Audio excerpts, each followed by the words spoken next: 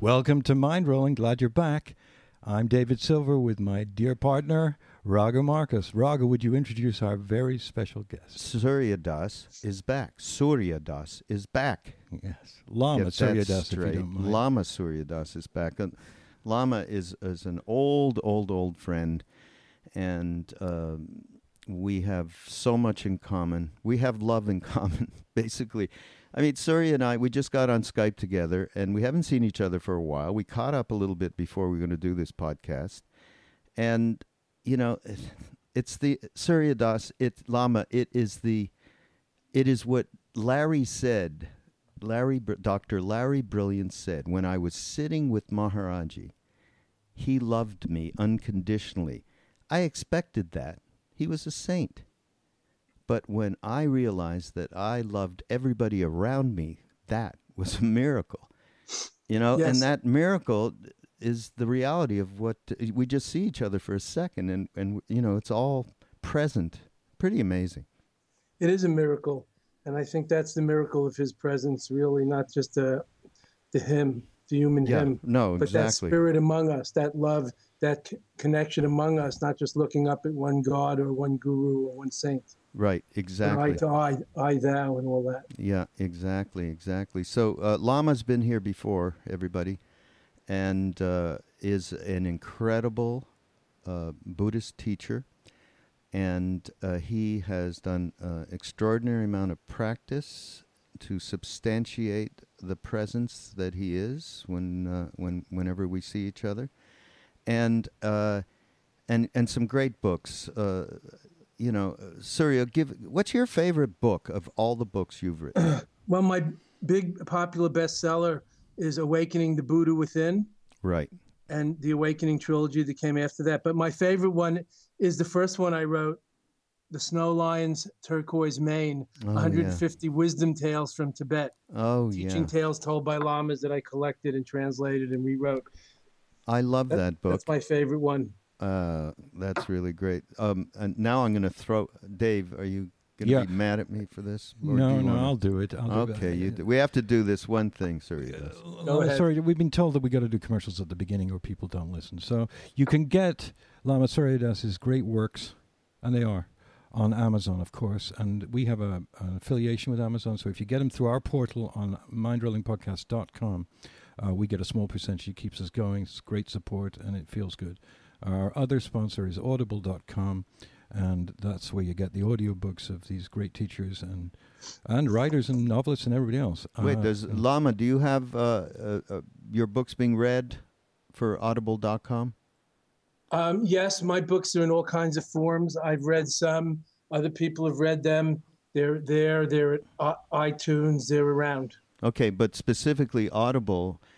it sounds like that we're not quite sure which ones, maybe all of them, but you would be able to buy Lama Surya Das's books on audible.com so that you can listen to them in your car or when you're working or whatever you're doing, alongside of this podcast. Right?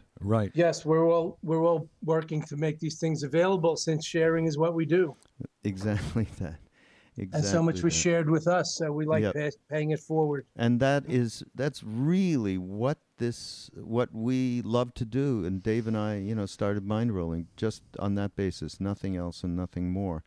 Dave, I'm passing it over to you. Yeah, because we've been looking at this piece you wrote, which is called Reconciling the Gap, and it fits in so much with our recent podcast, actually, when we've been talking about the trying to dissipate anger against those that you think you don't like politically, personally, whatever. And what you write about in this, and I'm not going to quote you because I'd much rather you talked about it, but it is about this incredible polarization that has gone on every level, in every place in the recent times. And, people are very freaked by it.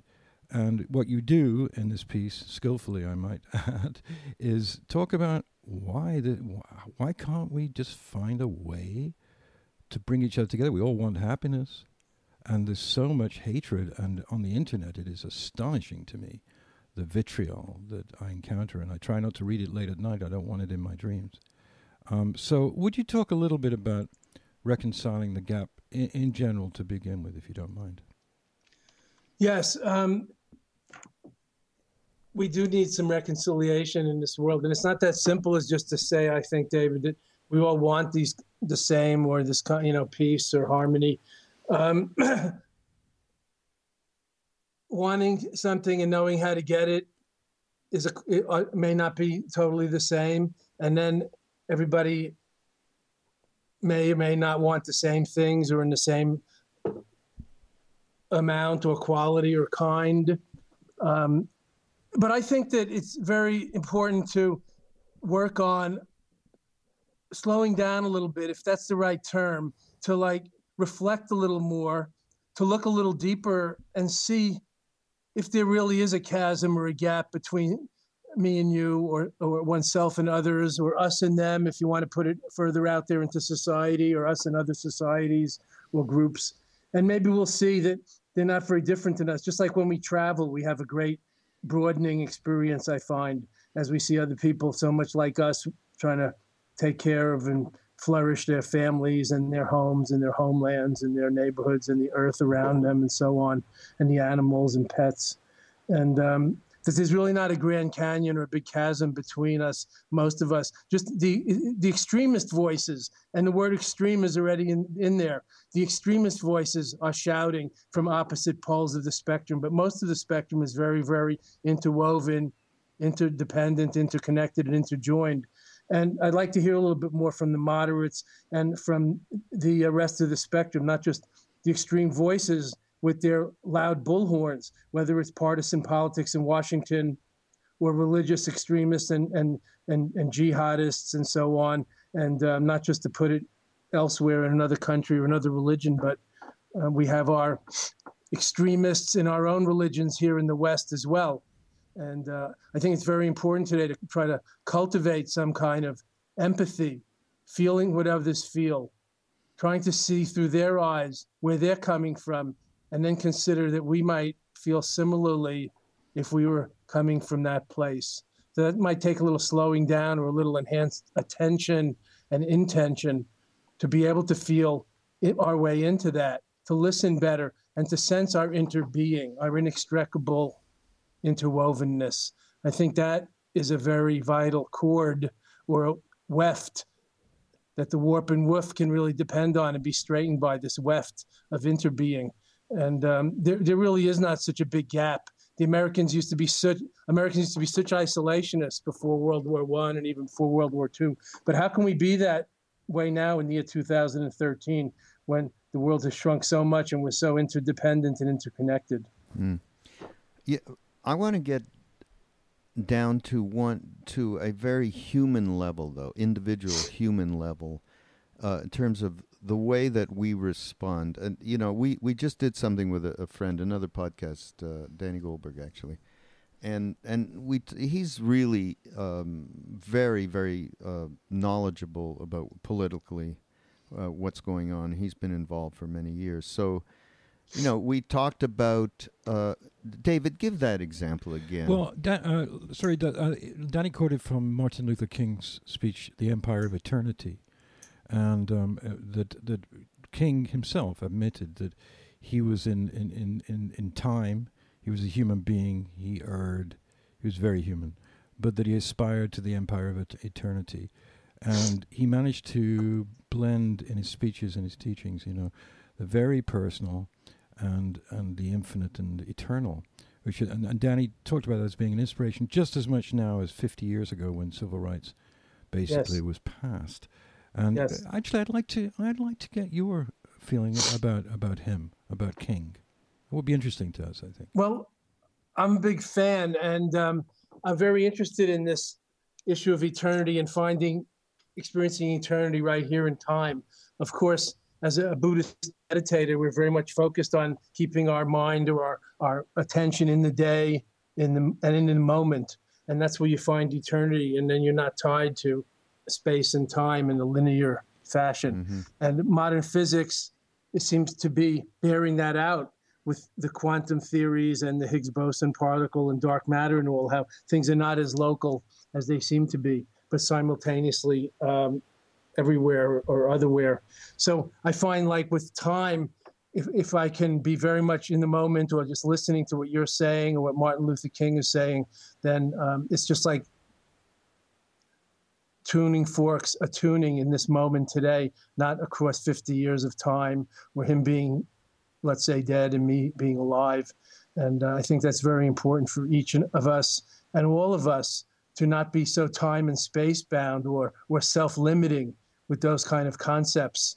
And to think eternity will come later after we die is a pretty illusion. But we Buddhists say, if you're not here now, you won't be there then.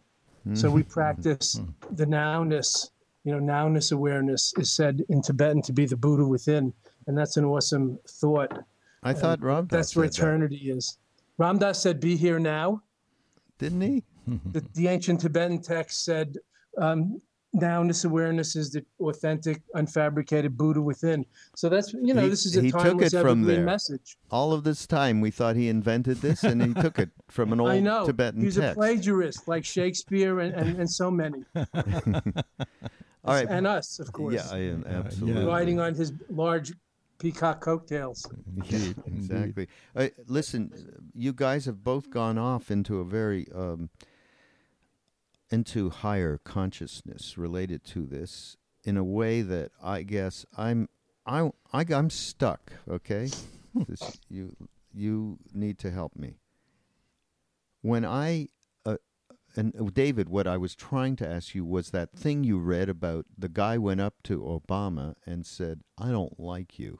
Yeah, but it was proven now, I think, that he actually didn't say that. But what it was reported was, in the meeting between the congressional Republicans and Obama, it was reported that one of them just said, "I just can't look at you."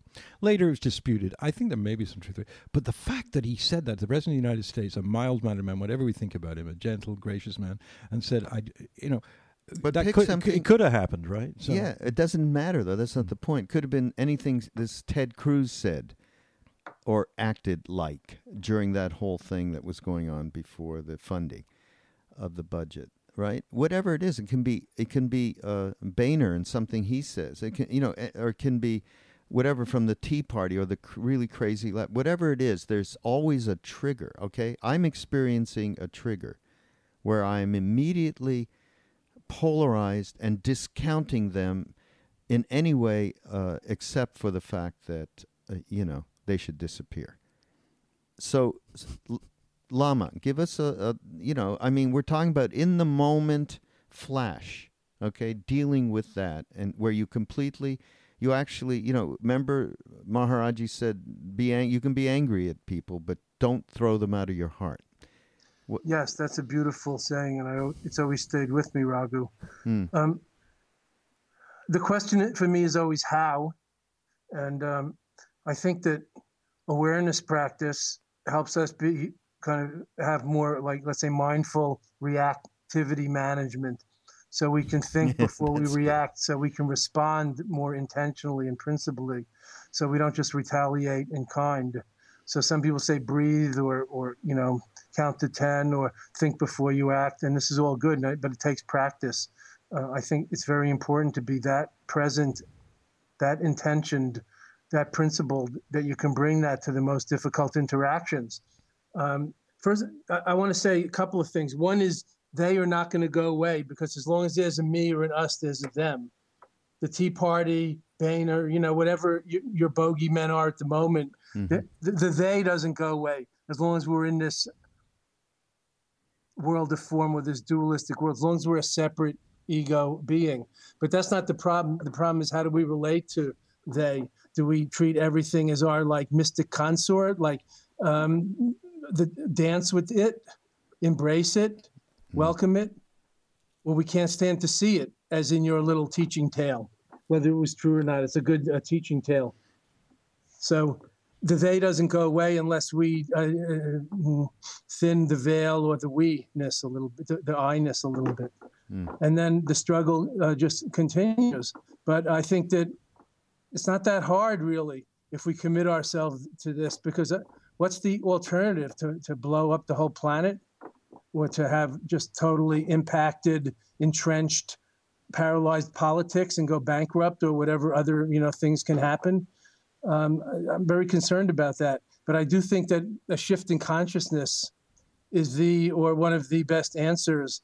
And economics and socio-political system change and all are very necessary, but a shift in consciousness is also very necessary as kind of the inner complement to those outer changes, like systemic change and so forth. And then we can stand seeing even what we don't like, because we can embrace it just simply as what we don't like. And we have a bigger mind. If we knew everything about where they're coming from, we might think very differently about what they're saying. Talk about awareness just a little bit on the most practical level, how to really utilize that moment to moment during one's day, not in a practice or a special anything. Yes. No, the real work or the real practice, not a formal meditation practice, the real practice, I think, Raghu, is the moment-to-moment attention, awareness, attention, intention, paying attention, being present, whatever you want to call it, showing up. Think about it. If you're not there for your kids, what the result is. Being an absentee parent or not listening to them or them feeling diminished and like they don't count and they're not seen. So you have kids, you know how that goes. And we all have seen this. So it's from my point of view, and admittedly, this is a Buddhist point of view now. I'm not talking about love or following a divine will or selfless service. I'm talking about awareness, practice, cultivation, moment to moment, being present. The buzzword today is mindfulness, mindful awareness. Mindful, which I'll define here, as the opposite of mindless. And we can all understand the downsides of being mindless while we go about our day. So mindful, attentive, present, fully engaged, not ignoring or in denial or speeding through things to get to the real thing later. This is the thing. This is the real thing if you must. Otherwise, we could be doing something else. So I think that bringing the light of awareness, I'm starting to call it illuminosity. It's not just a light like luminosity, but it illumines at the same time. It's like a headlight. It's an illuminosity. Bringing illuminosity to bear on every mini moment is my answer. That's what awareness really is, the Panacean awareness that illumines everything. And then things become much clearer. When I'm clearer, everything becomes clearer. The world doesn't even have to change for me. Things become clearer, and then I make better choices. I'll do better. I'll have better relations, and so on. I hope that's practical enough for you. Yeah, no, that is... what I love is your term here. What was it? Mindful reactivity what? Mindful reactivity management. Rather than saying mindful anger management, I'm broadening it out. Mindful reactivity management. This is a whole seminar series that you need to start giving, and we should all be part of, okay? It could be. That's a great... I also want to highlight the term that I made up, luminosity. Because its awareness it's not just a light. It's like a headlight. It illumines. Right. That's beautiful. It's piercing. It illumines the way before us. Beautiful. Awareness as luminosity. It saves us from a lot of mishaps and bad surprises. Yeah. We've had some bad surprises. Yes, we all have. Yes. David.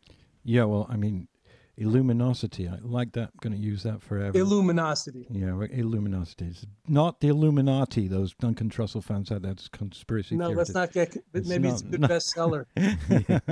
Now we're talking. Yeah, I wanted to go a little bit back to the political thing, because obviously we're just talking about the present and one's immediate personal life, including children, relations, friends, enemies.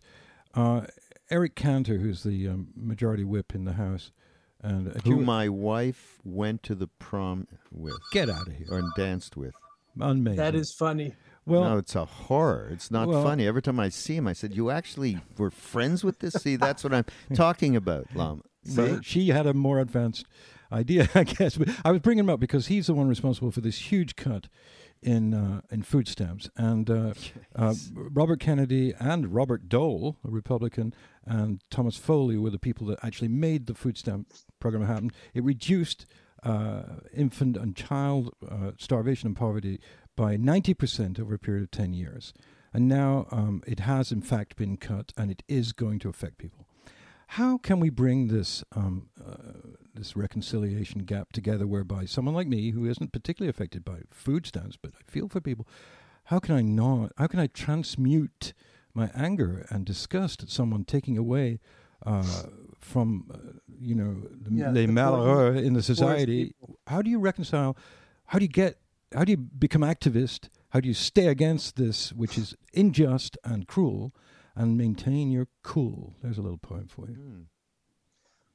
I don't know if we have to maintain our cool, but like Raghu was quoting our guru, you don't have to throw them out of your heart, but you can still you can still speak out very strongly in various ways about this, what seems to me really a hypocritical crime in a way. It's a shame, cutting off the services to the poorest people rather than increasing taxes at the other high end, or other means, the defense spending or whatever it is, the really big expenses in our trillions of dollar budget, and cutting out the services to the poorest people. It's like the health insurance problem is such an intractable problem that we still haven't solved. While the rest of the first world can't believe that we don't provide health insurance for everybody, that we have 50 million people without health insurance in America. Well, the whole world thinks America is rich and successful. It's a crime. So I don't know how cool we have to maintain. We can be equanimous and detached, but also be very strong in our voices and actions about that. And I do think that we have to call out some of the causes of it, which is greed. There's enough for everybody's need, but not everybody's greed, as Mahatma Gandhi said. And a lot of this is greed and selfishness, I believe. And I'm not ashamed to say it. I think it's important to talk about that. It's not just about political persuasion. It's about self-interest. And this is a real problem. And occasionally I hear somebody say how America is an oligarchy. We don't hear that enough. And let me go further in an obnoxious way. Not enough people know what that word means. But America is an oligarchy. It's run by the rich and the lobbyists. Have a lot to say about this, and the large corporations that they represent. As anybody who knows about Washington, D.C. politics will tell you, it's not the two parties that run it. It's the wealthy corporations and lobbyist interests. So in an oligarchy, that's what you get. And I think that we don't hear enough about this. And of course, the politicians and people who want to be popular or get elected have a very hard time talking about this, even about the level of health care and food stamps and so forth, not to mention larger things, the issues we have. Well, absolutely. There's even a thing going around the net. I mean, I got a letter saying, having to do, I think Warren Buffett was actually behind it, if that's possible. Certainly his name was mentioned. And, term limits for the people in Congress, get your health care the way everybody else does, et cetera, et cetera. And they, of course, will not go anywhere near that. And that is the essential nature of, as you say, this oligarchy is. That is, and it's self-interest. Or as in our tradition, it's self-cherishing. Yes, self-cherishing, selfishness, to put it in English. Yeah. And a little selfishness is fine. I like self-cherishing even better, because that word cherish, where you're just you're just so engaged with yourself and just absolutely like the hungry ghost realm kind of thing, and it's never enough. So verging on obsessed. Yeah. No, absolutely. Well, sometimes I say that the main religion in the world is control freakism, but today I'm going to say that the main mantra in the world is, what about me? Yeah. Whatever happens, that's like so many people's first reaction. What about me? How does that affect me or us? What about me? What's in it for me? And that's okay at the survival level of the very lower chakras, the amphibia brain and all that. But if we're going to come up the tree of consciousness and the chakras and the Sephiroth and so on to the heart and to the vision and to creativity, as well as not just conditioning, but also creativity and vision and sharing and oneness, just going up the tree of consciousness, the chakras, then we really have to have some other mantras, not just what about me? What about me? Myself and I. What about me, though, is pretty insidious. It's at the core, of course, as you come in crying into this world, is it. And it is not nothing to transmute that. It is a life's purpose, obviously. It's a life's work, yeah. Absolutely. But it's I don't want to say it's the only work. That word comes to mind. It's the great work. It's the noble work. It's a major significance. Yeah, absolutely. Let me quote the last line from this thing you wrote, which is reconciling the gap, and then I'd like you to comment on your own words. It's fabulous. When we learn to see through others' eyes, and that they want and need more or less the same as we do, things start to look different, and we can live and embody the diamond rule of perceiving the light in everyone and everything every moment. This is not a belief, but a training and a cultivation, a way of life I myself try to implement. Let's talk a little bit about this training and cultivation, Surya. Yes. This diamond rule, or what we call in Tibetan dakna, a sacred outlook, pure perception, sacramental vision, it's something we practice. So you used the example before, David, if somebody said to the president, I can't stand seeing you, or I can't look at you, or something. This is kind of the opposite, where we find some object, person, or higher power that we love that's like our main superhero, like God, Jesus, our child, our beloved, whatever, and try to spread that a little bit, iron that great peak of admiration and veneration and love, spread it out a little more to others so that we start to see that same light, that luminosity in others. Of course, it's hard just to spread that to everyone, including one's enemies. And I'll just drop a few names, Hitler, Saddam Hussein, whoever, but Idi Amin. But gradually widening the circle of our loving from just our one or two beloved children, mate, grandmother, pet, higher power hero, the Dalai Lama, whoever you venerate, Jesus, wonderful icons. But the point is to see the Christos, the light, the Jesus heart in everyone and everything, so we can treat them as we would be treated. So trying to widen the circle of our heart from one or two to three to several. Raghu mentioned it when we were at our Guru's ashram, how Dr. Larry so articulately said it, and I'm just going to repeat it again. It deserves repetition. Our Guru, loved me unconditionally, but the amazing thing was when I was there, I loved everyone else unconditionally too. That's the direction we're talking about. So trying to take that love, that veneration, that patience and forbearance, and applying it to the people who we may or may not agree with. Admittedly, it's hard to do it with your enemies or your political adversaries and critics. You mentioned Ted Cruz, Senator Cruz, and John Boehner, and so on. There could be worse in history or in this world, genociders and others we could pick on, bogeymen and women probably. But just to at least start spreading it out to our neighbor or to our less favorite, relative, and ironing it out into every part of our life, and seeing the less favorite relative is also lonely and anxious and wants to belong at the family holiday table, and always ends up being at the corner or pushed out or ignored. I don't know, whatever example you want to give. So we start to iron out this extreme partiality that begins with self-cherishing and self-obsession, and then we fixate it on somebody like Prince or Princess Charming is a good place to start for our purposes. That's fine. But what about seeing that every girl child is a princess and every boy child is a prince? Then we'd have quite a different upbringing and education system and adult world. Couldn't agree more. So that's the diamond rule. That's the treating everybody like a prince or a princess, not spoiling them, but giving them absolutely the best.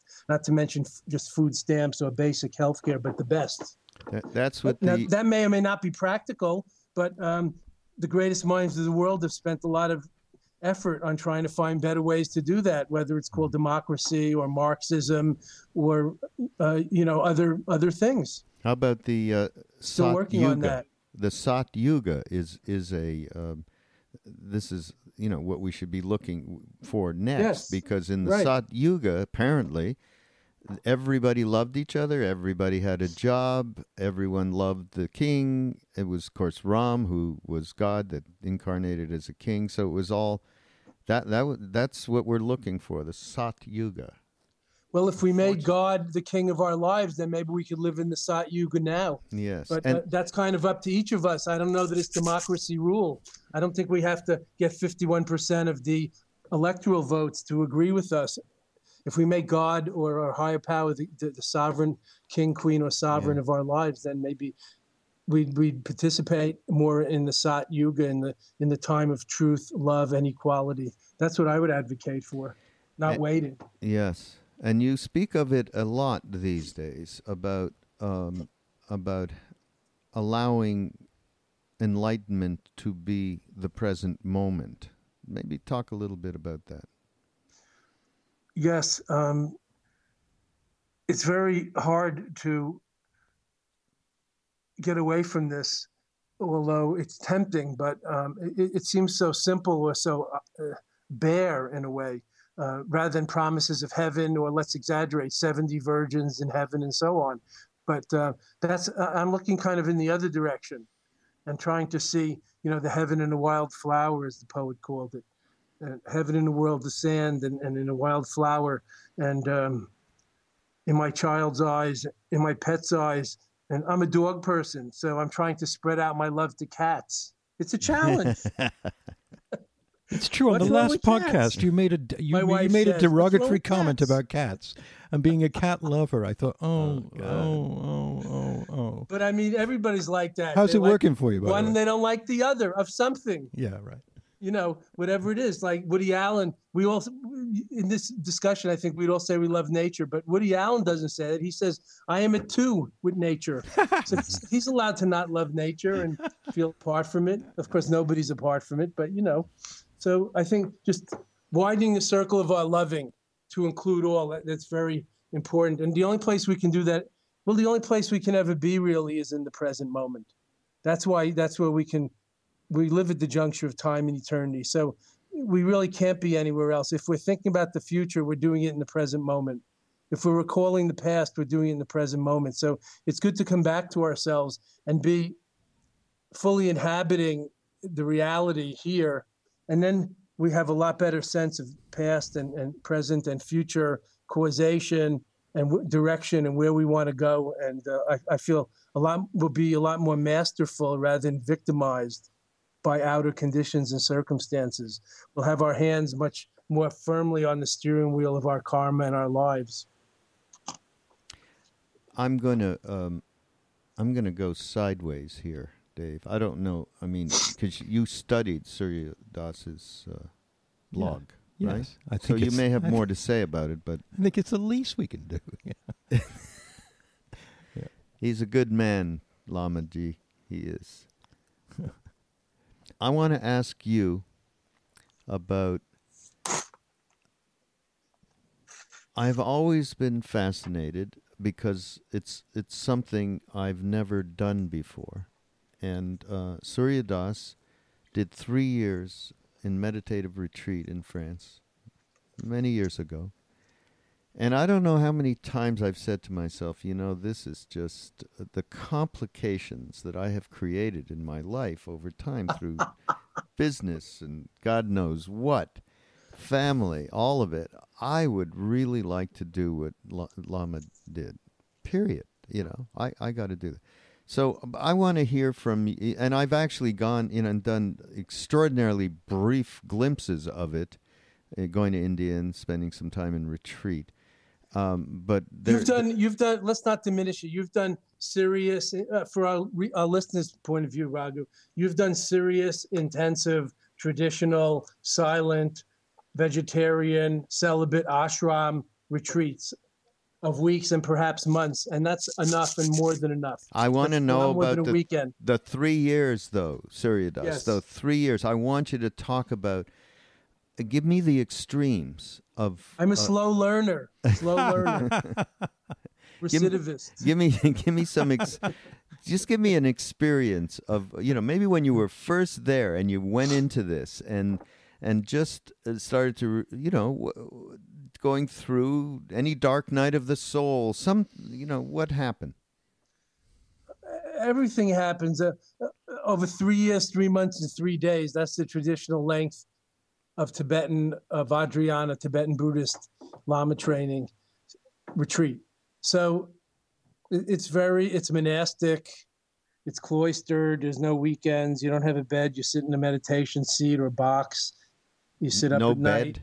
Wait, no bed? You sit up at night and lean against the wall and do like clear light yoga and dream yoga and breathing and stuff. And, it's kind of austere. It's a monastic meditation retreat like they used to do in Tibet. Do you have a teacher available there or Yes. Well, you do it in a group usually, at least the first time. So you get teaching and instruction, and you have daily chants and prayers morning and night together, and you have group meals, but silent meals. So it's a cloister meditation. It's like, you've been to Goenka's Insight courses. It's like that for a long time. And there's a teaching once a day. And no communicating with other people, no socializing, no nothing, right? In 3 years, there's a little more than in a 10-day Insight meditation course, of course. Right. 3 years. You might be sick sometime or, whatever. But did you ever say, what in the fuck? Of course.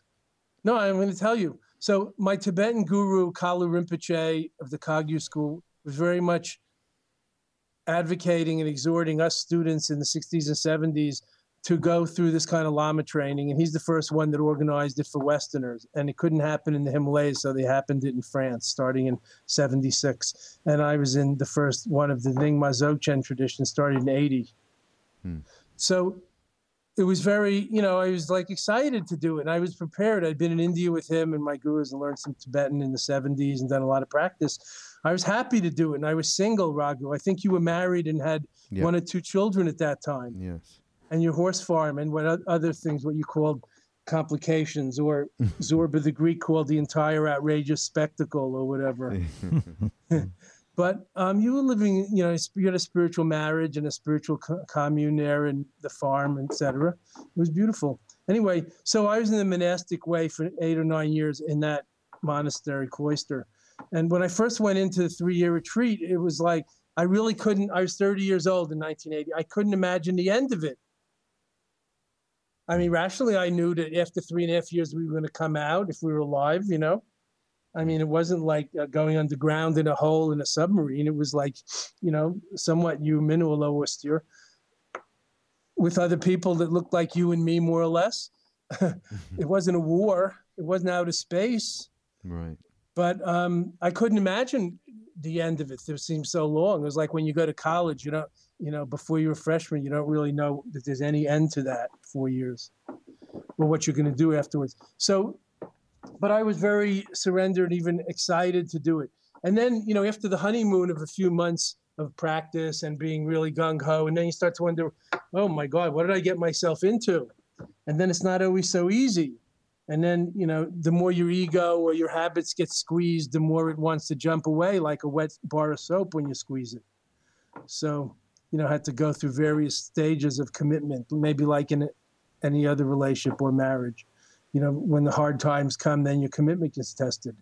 So that was good, and it drove me deeper, and I had to find refuge or find what I was looking for inside myself, not just go somewhere else and try something else.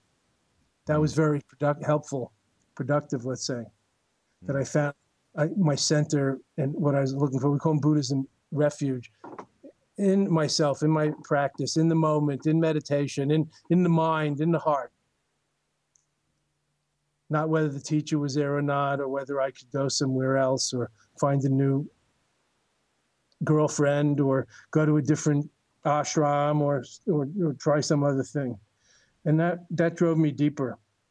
And then you become more independent and even autonomous within interdependence. You become more autonomous and more free, less dependent on outer circumstances and conditions, more carrying one's own atmosphere with oneself, as it were, if you can put it in words.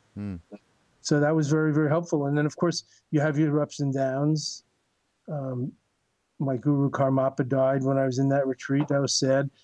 He was in, and they cremated him in Sikkim and all, and I couldn't go. But then he visited me almost every night in dreams. So I saw him all the time in my box, in my meditation box. So visiting in dreams was even better than going once for a week to India and coming back with amoebic dysentery. And then the inner karma guru never dies, so you start to find it that way. Right. So that was very helpful, and I liked it so much that after that first 3-month retreat, which took 3 years and 8 months, waiting for our guru to come from the Himalayas to complete it and close it, open the door, let's say. Then I did it again with some of those friends there in France, in southern France, in the Dordogne Valley, near the ancient caves of Lascaux. Yeah. So I did it again because I wanted to practice more and find out what this is all about, really. Get to the bottom of it. I don't know. It was the 80s. I was young and naive, and I didn't have a family and a career and other things, so it wasn't that hard. Now time seems a little more speeded up, and with the grid, it's hard for people to get away for a vacation even and be off the grid. But I was off the grid for 3.5 years, but it wasn't that hard. It was a little hard. My grandmother died, and I didn't come for the funeral, and my parents were pissed. But so it was really worthwhile to commit myself to that and to go through it and to find out that I really, as they say, everything we seek is within. But that doesn't just mean within me, myself, and I. It just means if we look deeper, it's ever always available and accessible. It's given. It's a miracle we could be grateful for.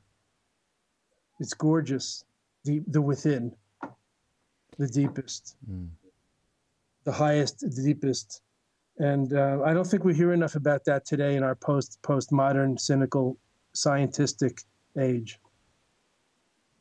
It is possible. If I could do it, you could do it. Anybody can do it. I'm not the Dalai Lama. My father wasn't a rabbi from the old country. Nothing like that. I'm just a 3-sport jock from Long Island. Wow. Let me. I'm gonna I don't know why this come into my head. But since you straddle two traditions, and I know all your formative years are certainly, obviously, as you just said, involved with Tibetan Buddhism. But Maharaji is still involved in your life. I know that. And how do we translate the concept that we have of grace in Bhakti Yoga into Tibetan Buddhism?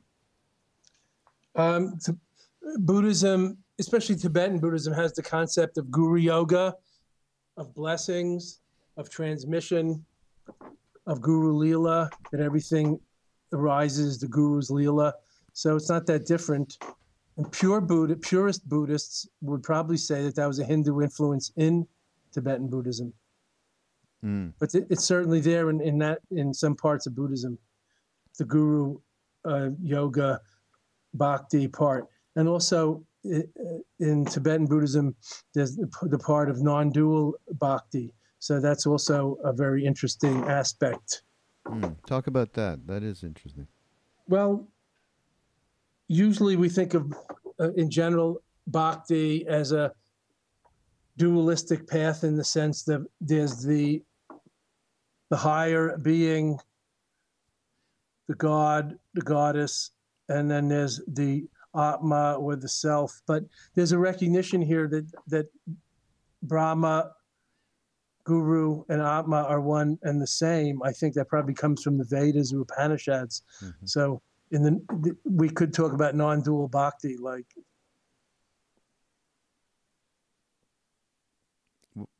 not like realizing that primordial oneness, not spending many, many lifetimes approaching oneness. Well, my experience, like actually, Hanuman never becomes Ram, but he is a god. So there's that side, if you want to exaggerate, the non-dual side. But he never does become Ram. He is always in the server position. Not that that's necessarily inferior. Wouldn't you say Neem Karoli Baba sitting in that presence very much was a non-duality, or yes, that's why I get this idea. I think he played with the dualities, but he didn't come from duality. He was the oneness, and he saw it as oneness, and he treated everything as it. He didn't talk about how long it would take. There was no hurry. He had time for everyone. I mean, I'm exaggerating, but you know what I'm saying. It wasn't time or space bound. He wasn't talking about many lifetimes or getting a better rebirth, as we see in a lot of the dualistic bhakti teachings, let's say. So there is room for that in the bhakti, in the devotional bhakti tradition. Well, and I also think that, you're obviously, the biggest example, but those people that were with him back then, physically with him, and others after and beyond, took a lot, were very involved in Buddhist practice, and in particular Tibetan teachings, and many of us still. Yes. I was going to just tell you, by the way, I saw His Holiness in Atlanta a few weeks ago, and it was about secular ethics was the topic. And he was working, at the Emory there, and he's got monks that are, part of the program and so on, related to science, merging science and spirituality. And you were just talking before about the fact that this has to be done on an individual basis. You get yourself straight, and then things can start to change. Well, he said, and this was in the midst of the whole thing at with the president and Congress, and not and the stonewalling and the blackmailing to not finance the budget unless they changed Obamacare, and he said, we have so many problems on this planet, obviously environmental and, economy and disparity and us and them, just, he didn't say it quite, us and them. And he said, no government can fix any of it. And not the Congress. They're not going to fix anything. Neither is the president going to fix anything. It is up to each one of us to do our, self-inquiry and get ourselves together. I mean, however he said it in the moment, that's the message there. Isn't that a wonderful message for this era, this greatly flattening out, era of the Occupy movement, and not just depending on the 1%, that everybody can and must do this and participate. And it's not that hard. It's not that hard.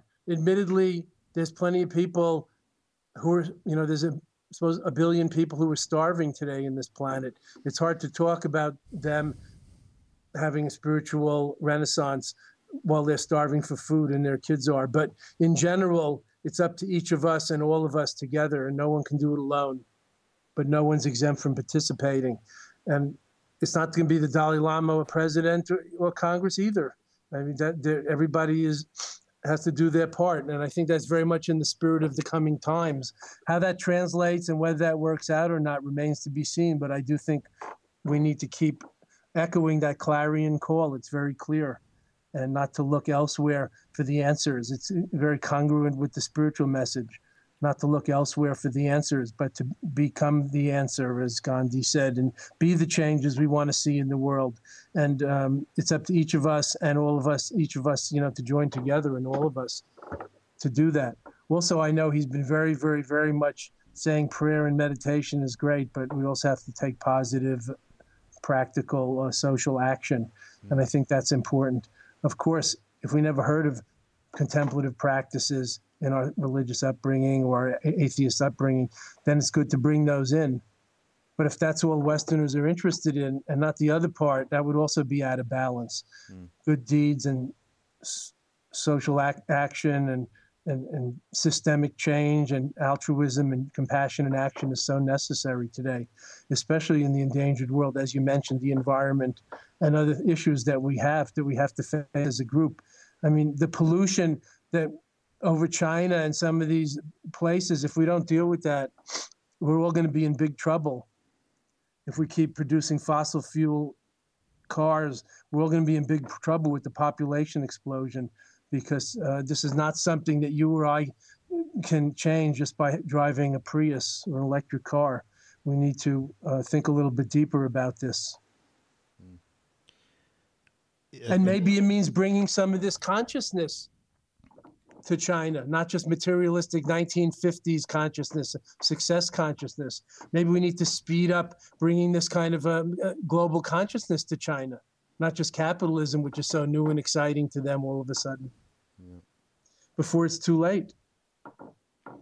Because they're 1.5 billion people are going to start tipping the balance on this planet, and they already are. And the ozone layer and the global warming and the rising seas. And if we look at maps and all, there's a lot to think about there. So blackmail and not keeping our agreements in Congress is pretty shameful, considering the bigger issues that this planet and society faces. Yeah, there's a high level of ignorance. David actually talks, we talked about this Speaking yesterday. of the ignorant, was not thinking anything but wisdom coming from you, which was, we see, and David talks about it because, we have many people who listen to this podcast, 20s and 30s, millennial generation, they call them, I think Dave knows. And, but we, and I myself have gotten a lot of input in my other hat with this foundation that we have. And there are so many people coming to the table wanting to help, wanting to be part of helping transform. And just you even just read about younger people taking action in a way, and David makes the good point that in a way that we really didn't in the late 60s, early 70s, because we were so caught. I'm being very general, and I think David would probably agree. It's not we don't have it down to a science, but certainly we were not activists, although there were many activists, they were not. There was a dividing line between being an activist and being interested in Eastern spirituality and working on yourself and blah, blah, blah. Now, that generation is working on themselves and is doing something. So they have interconnectivity that we didn't have. I mean, the internet, Facebook, Twitter, etc. Even though it's trivialized a lot, it is amazingly powerful when it comes to bringing people together against a Monsanto, against a Fukushima lie, against all this horrific stuff that happens. What I love about it, Lama, is this. That, if you're 17, 18, 19, 20, 25, whatever now, and you see the way the world is and all of the problems, I think it's remarkable that you can still get off the floor and say, okay, I'm going to that march, be it Occupy, whatever it is. I'm going to sign that thing. And it isn't trivial, because I know a lot of young people who are just 24/7 on this. And also they're not full of rage. Yeah, Rage Against the Machine, it was a real band, and it was a real attitude. But most people, I think, of that age group, and I hope I'm not sounding patronizing, are actively, at least the ones that come on my feed on Facebook, are very actively involved in doing something. And frequently their posts end with, don't just read this. Do what I'm suggesting. Please do it now. Go to this, do that, sign that, whatever. I do not think that this is purely nominal. I think it is a very beautiful stream in adversity. In real perceived adversity by those who are actually quite middle class and doing all right. But they can see now, what has been happening across the planet. And I think that's a huge, huge, beautiful thing. I think that's the power of the young people, David, that they haven't got jaded or burnt out or bitter, I don't want to say yet, and that they have this natural optimism or hope, or they don't know any limits. And we were the same way in the 60s with, cultural change. And I really think we have to help them, back them, and also get out of their way. And much as we may wonder what's going on with social media and things like that, that's how they do it, and it's happening. I just like to try to inject a little more spiritual media into the social media, or some substance or something, and keep alive those strands of the whole brocade.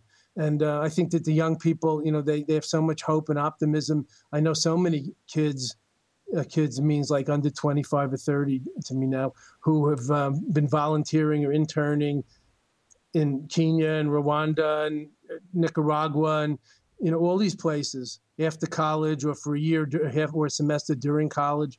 It's fantastic, and they get around so much easier today, and they're still in touch with home much easier. And it's a very, in one way, integrated. In another way, I think there might be a certain loss of things like solitude or independence. Mm-hmm. But every generation has their challenges and their assets. And I think that the young people today are probably way ahead of, more evolved than us, and finding their way. And I'm very irrationally optimistic about that. Mm. Mm. Well, we're coming to the end of our podcast, mindrollingpodcast.com. That's where you go. Dave writes great blogs over there and puts up beautiful. We did this thing, Surya Das, I think you'll appreciate it. We did a podcast a little earlier in the fall with Lama and Alioni, and she did well, Dave, you explain a chode practice. Right? She did the chode practice of 5 steps, the initial 5 steps for feeding your demons meditation, and she did it with Raghu and I, and so we cut it out. Actually, it's 20 minutes, and put it on again. So it's going viral now. Yeah, people are on social media. Hold of it, Okay, right? Isn't that something? And I mean, I'll tell you, that's the power of it. Oh, Who would have thought? We did the meditation, and I tell you, since that time, I've gone back to it. I have it on my Kindle, I have it on my everything. And occasionally, somewhere on a subway, somewhere, I look at it and I go, I've forgotten this again, I'll do it again. Where is the demon? What does the demon look like? What does the demon need? How can I help the demon? And therefore, that deepest part of myself that is discontented. It works. It's amazing. So, we like to have you Lamas on.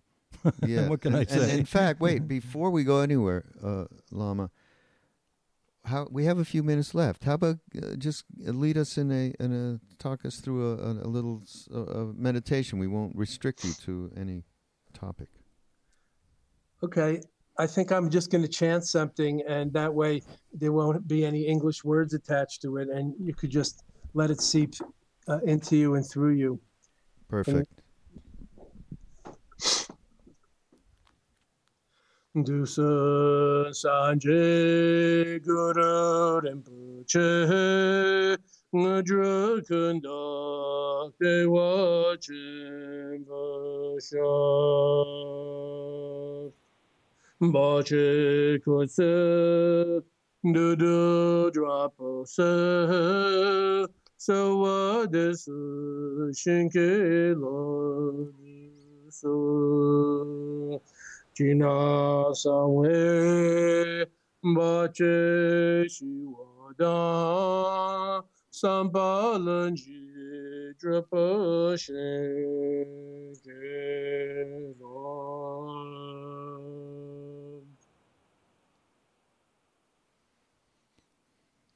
Thank you. May the blossoming spiritual consciousness continue to evolve. May all obstacles be removed from the path, and stumbling blocks become stepping stones.